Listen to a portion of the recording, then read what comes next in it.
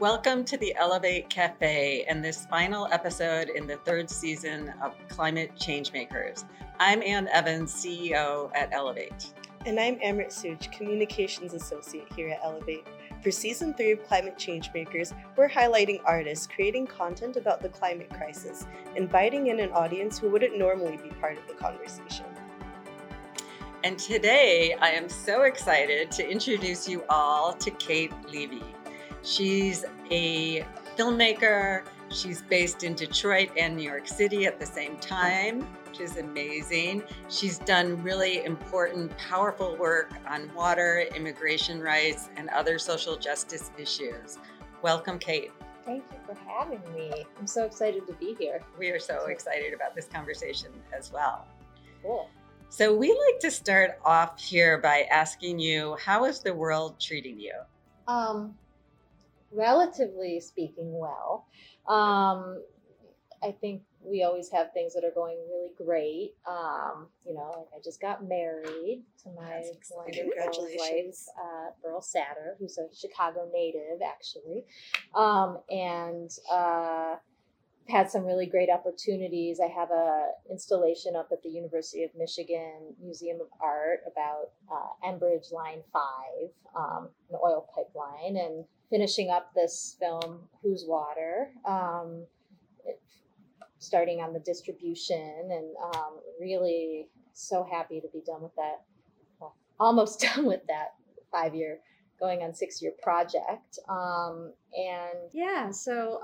But in terms of, you're always, I'm always acutely aware of what's happening in the world, and I'm always interested in what it means to be in the moment that's like perfectly pleasant and utterly catastrophic at the same time. So that's really interestingly put.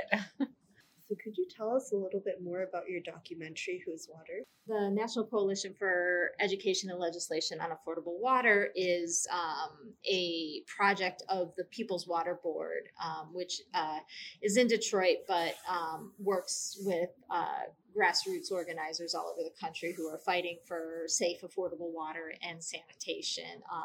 And the National Coalition, NCELA Waters, role is to work with people across the country to craft national human right to water legislation, which is something that even though it's a UN mandate, we don't have that. And so originally I was approached by an attorney named Alice Jennings, who has spent decades working on civil rights, environmental justice lawsuits, and she sued the city of Detroit for shutting off hundreds of thousands of people's water, or threatening to shut off hundreds of thousands of people's water.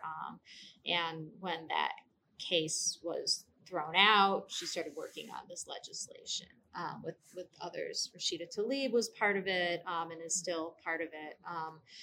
Different groups across the country.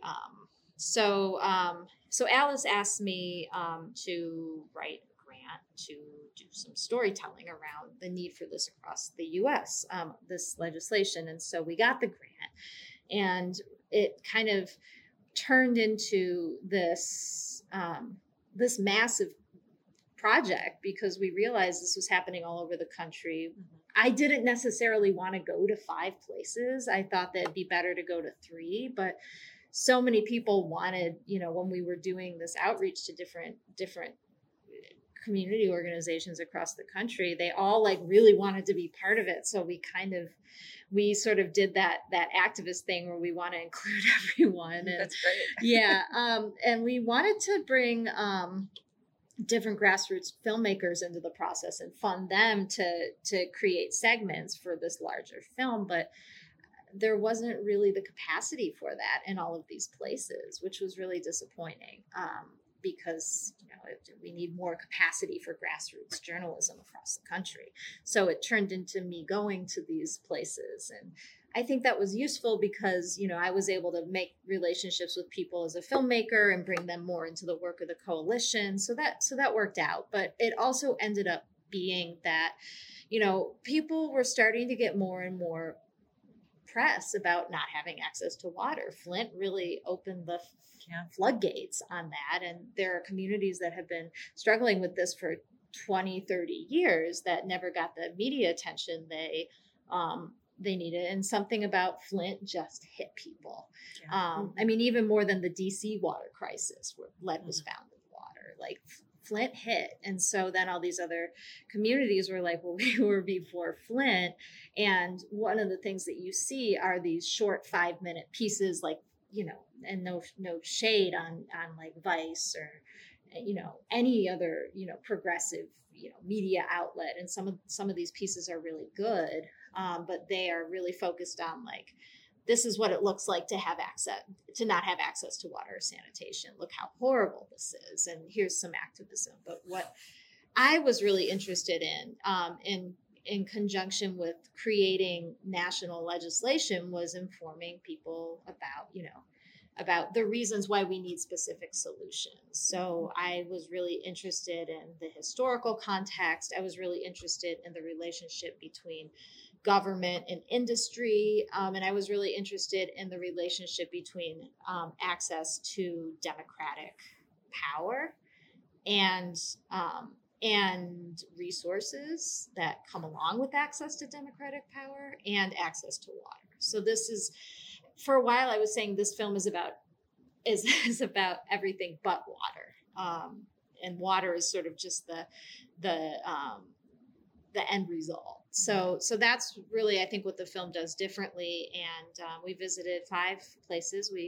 I had already been working on Detroit and Flint and Michigan in general since 2014. So a lot of that footage is but some of that footage is in the film. And then we visited Lowndes County, Alabama, looked at the issues with, and people are familiar with this now, on-site sanitation systems, the cost of the on-site sanitation systems. You know, the narrative is about having hookworm. There was hookworm because of lack of access to sanitation. But I think it's important to tie it back to the way that states allocate resources for upgrades. Navajo Nation, we looked at the legacies of uranium mining and coal mining and how that's impacting, you know, the tribe today, and thought about what it meant to, you know, the relationship with the federal government.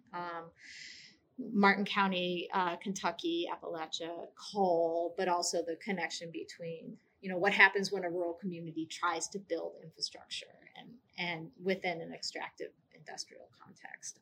And then Des Moines, Iowa, where the city sued large farms, or the counties of the large farms.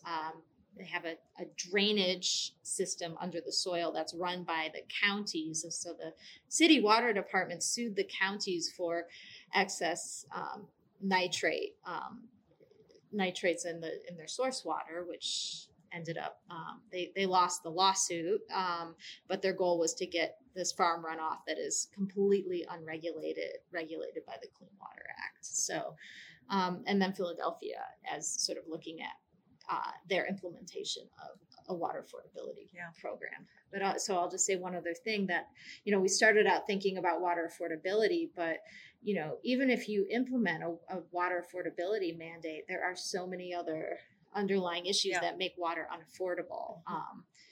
And part of it is the political will, but about, you know, caring about the lives of poor, often people of color, but as much of an issue is, you know, given an excuse not to care when you have so many other burdens of treating water on your back, if that makes sense. So, Kate, what really has driven you to work on environmental issues?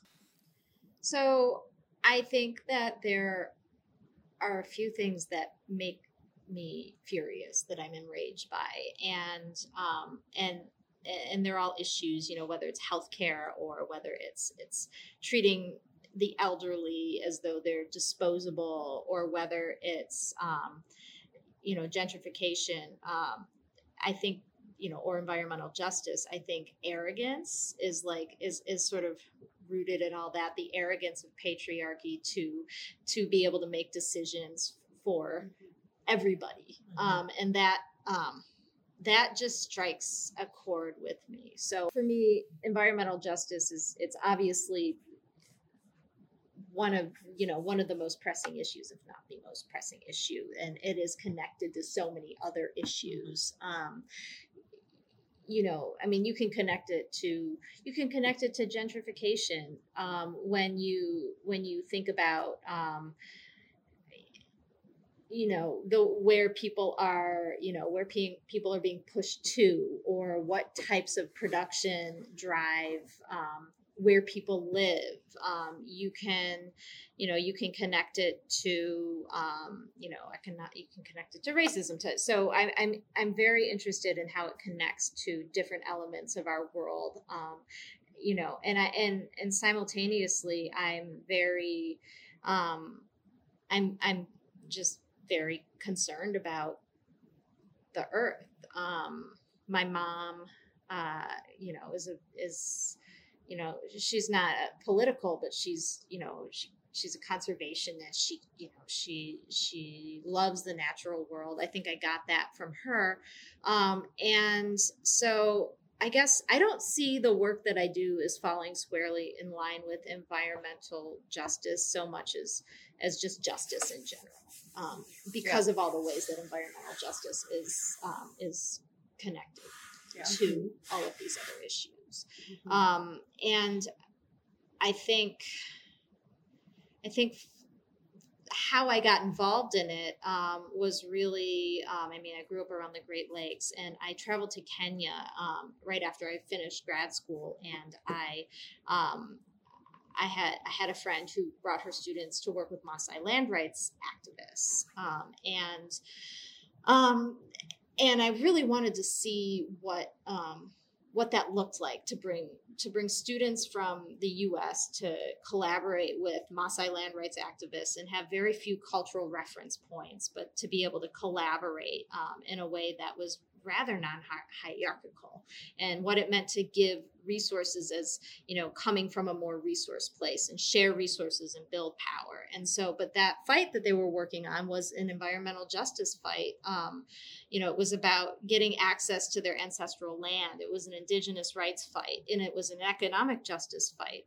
Their economy is it's based, the Maasai's economy, it's based in tourism. And obviously conservation is important to that, but it's also based in cyclic uses of land, and the land had been,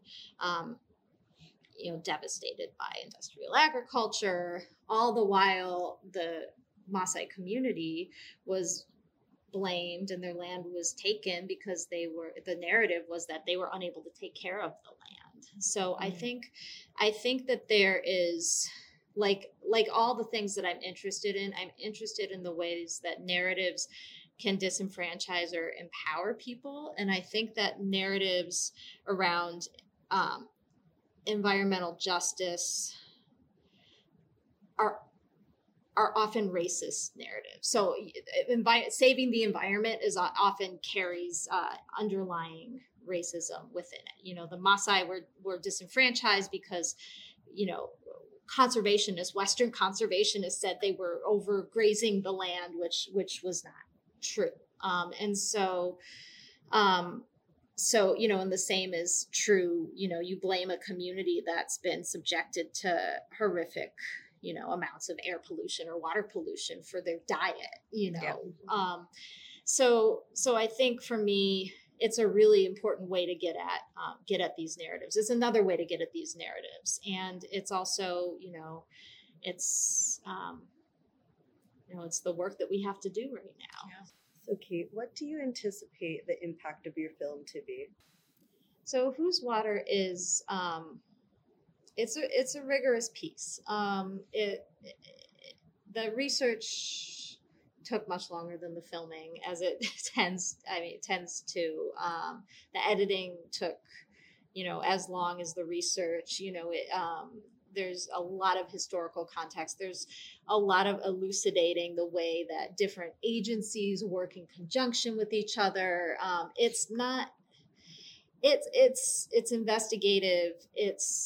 I like to think it's really engaging because of the stories that it tells, but it's something that I want the people who are going to be in politics, who are going to be public servants, who are going to be business people, who are going to, be consuming and writing narratives about the world. I want them to learn about this. So I think for me, I want a lot of students to see it. I want academics who are writing about this to see it. I want the public to see it. Because I hope that it will inform people about how to get involved in governmental processes. I want people to see the many different methods of organizers that we try to feature. It's not just protests, it's litigation, it's writing legislation, it's direct action, it's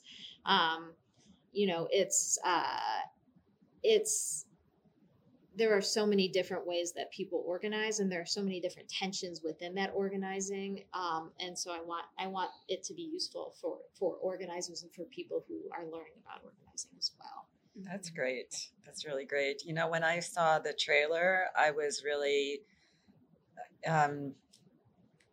hit by both the strength and resilience of some of the people, some of the leaders telling their stories in the film. I can't wait to see it. Can you tell me what's one of those stories that really hit home for you? Ooh. Oh boy. Well, first of all, I do want to respond to what you said about the strength and resilience. I think that we.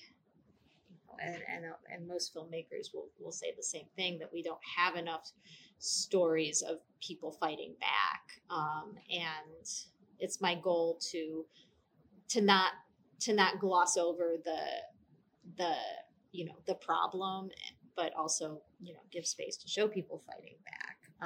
I think in all, like the most I'll tell you just sort of like blanket, the most inspiring to me is when people are like walking textbooks and also still fighting the fight and also dealing with the direct physical ramifications. So in Detroit, I'll talk about, Nicole Hill, dear friend and also activist.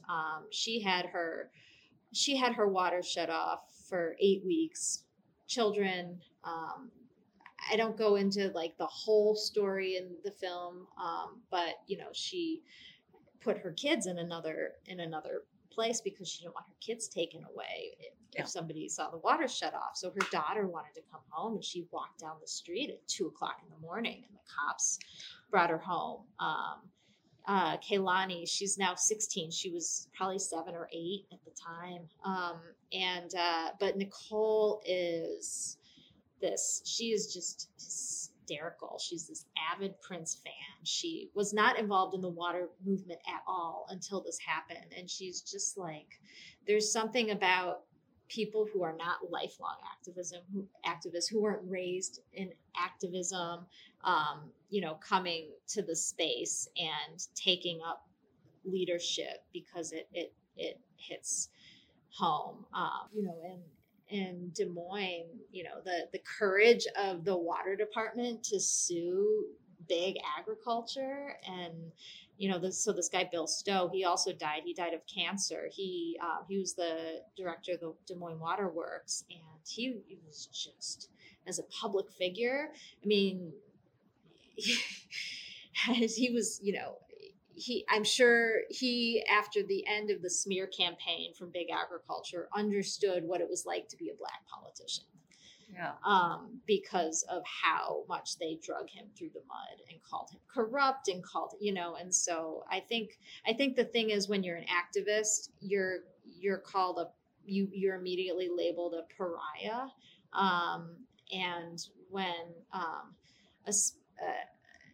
and it's very, very, very hard to, it's popular, it's sexy to be an activist, but it's like not fun or easy. It's hard work. Yeah, it's like people have their lives destroyed and lose all their friends, and we don't realize that. Is that Kate, helpful? yeah, Kate, your work is really, really inspirational. Thank you for everything that you do. Can you tell us what inspires you? I think the thing that inspires me now is so growing up, I grew up in an environment where I think many of us did. I grew up in the suburbs. I grew up, in the 80s, 90s. There wasn't a lot of sense of activism. There wasn't. There was a. If I wanted to make a difference in the world, I had to be a self-starter. I had to go out and do it. I had to follow my dream. I had to be, sort of singular. And I think becoming closer and entering into activist communities, I learned what it means to build power. And I think building power is not a singular act. And it's incredibly inspiring to me to see people, working together to build the collective up. And I think the other thing that inspires me is history.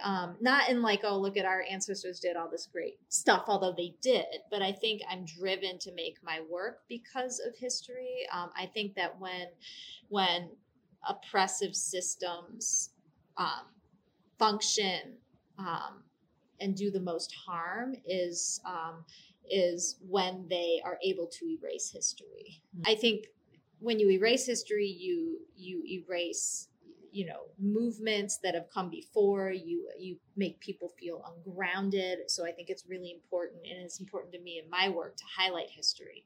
Thank you, Kate. Your work is really inspirational. I can't wait to see your film. Where can we learn more about your work? Well, you can visit my website. I'm a little busy to update it, but it's katelevydocumentary.com, and you can contact me. And if you want to see the film, you can arrange a screening. We're doing private screenings with groups of up to 100. So if you want to host a screening, the best way would be to go to my website and send me an email, and I will hook you up. We will do that. Mm-hmm. Yes, Kate, thank you so much for joining us. And thank you for listening. Be sure to check out our other episodes of Climate Change Makers. Thank you. Thank you so much for listening to this episode of Climate Change Makers. And thank you to all the climate change makers for your work, for your inspiration, for your conversation, and for all the work you will do in the future.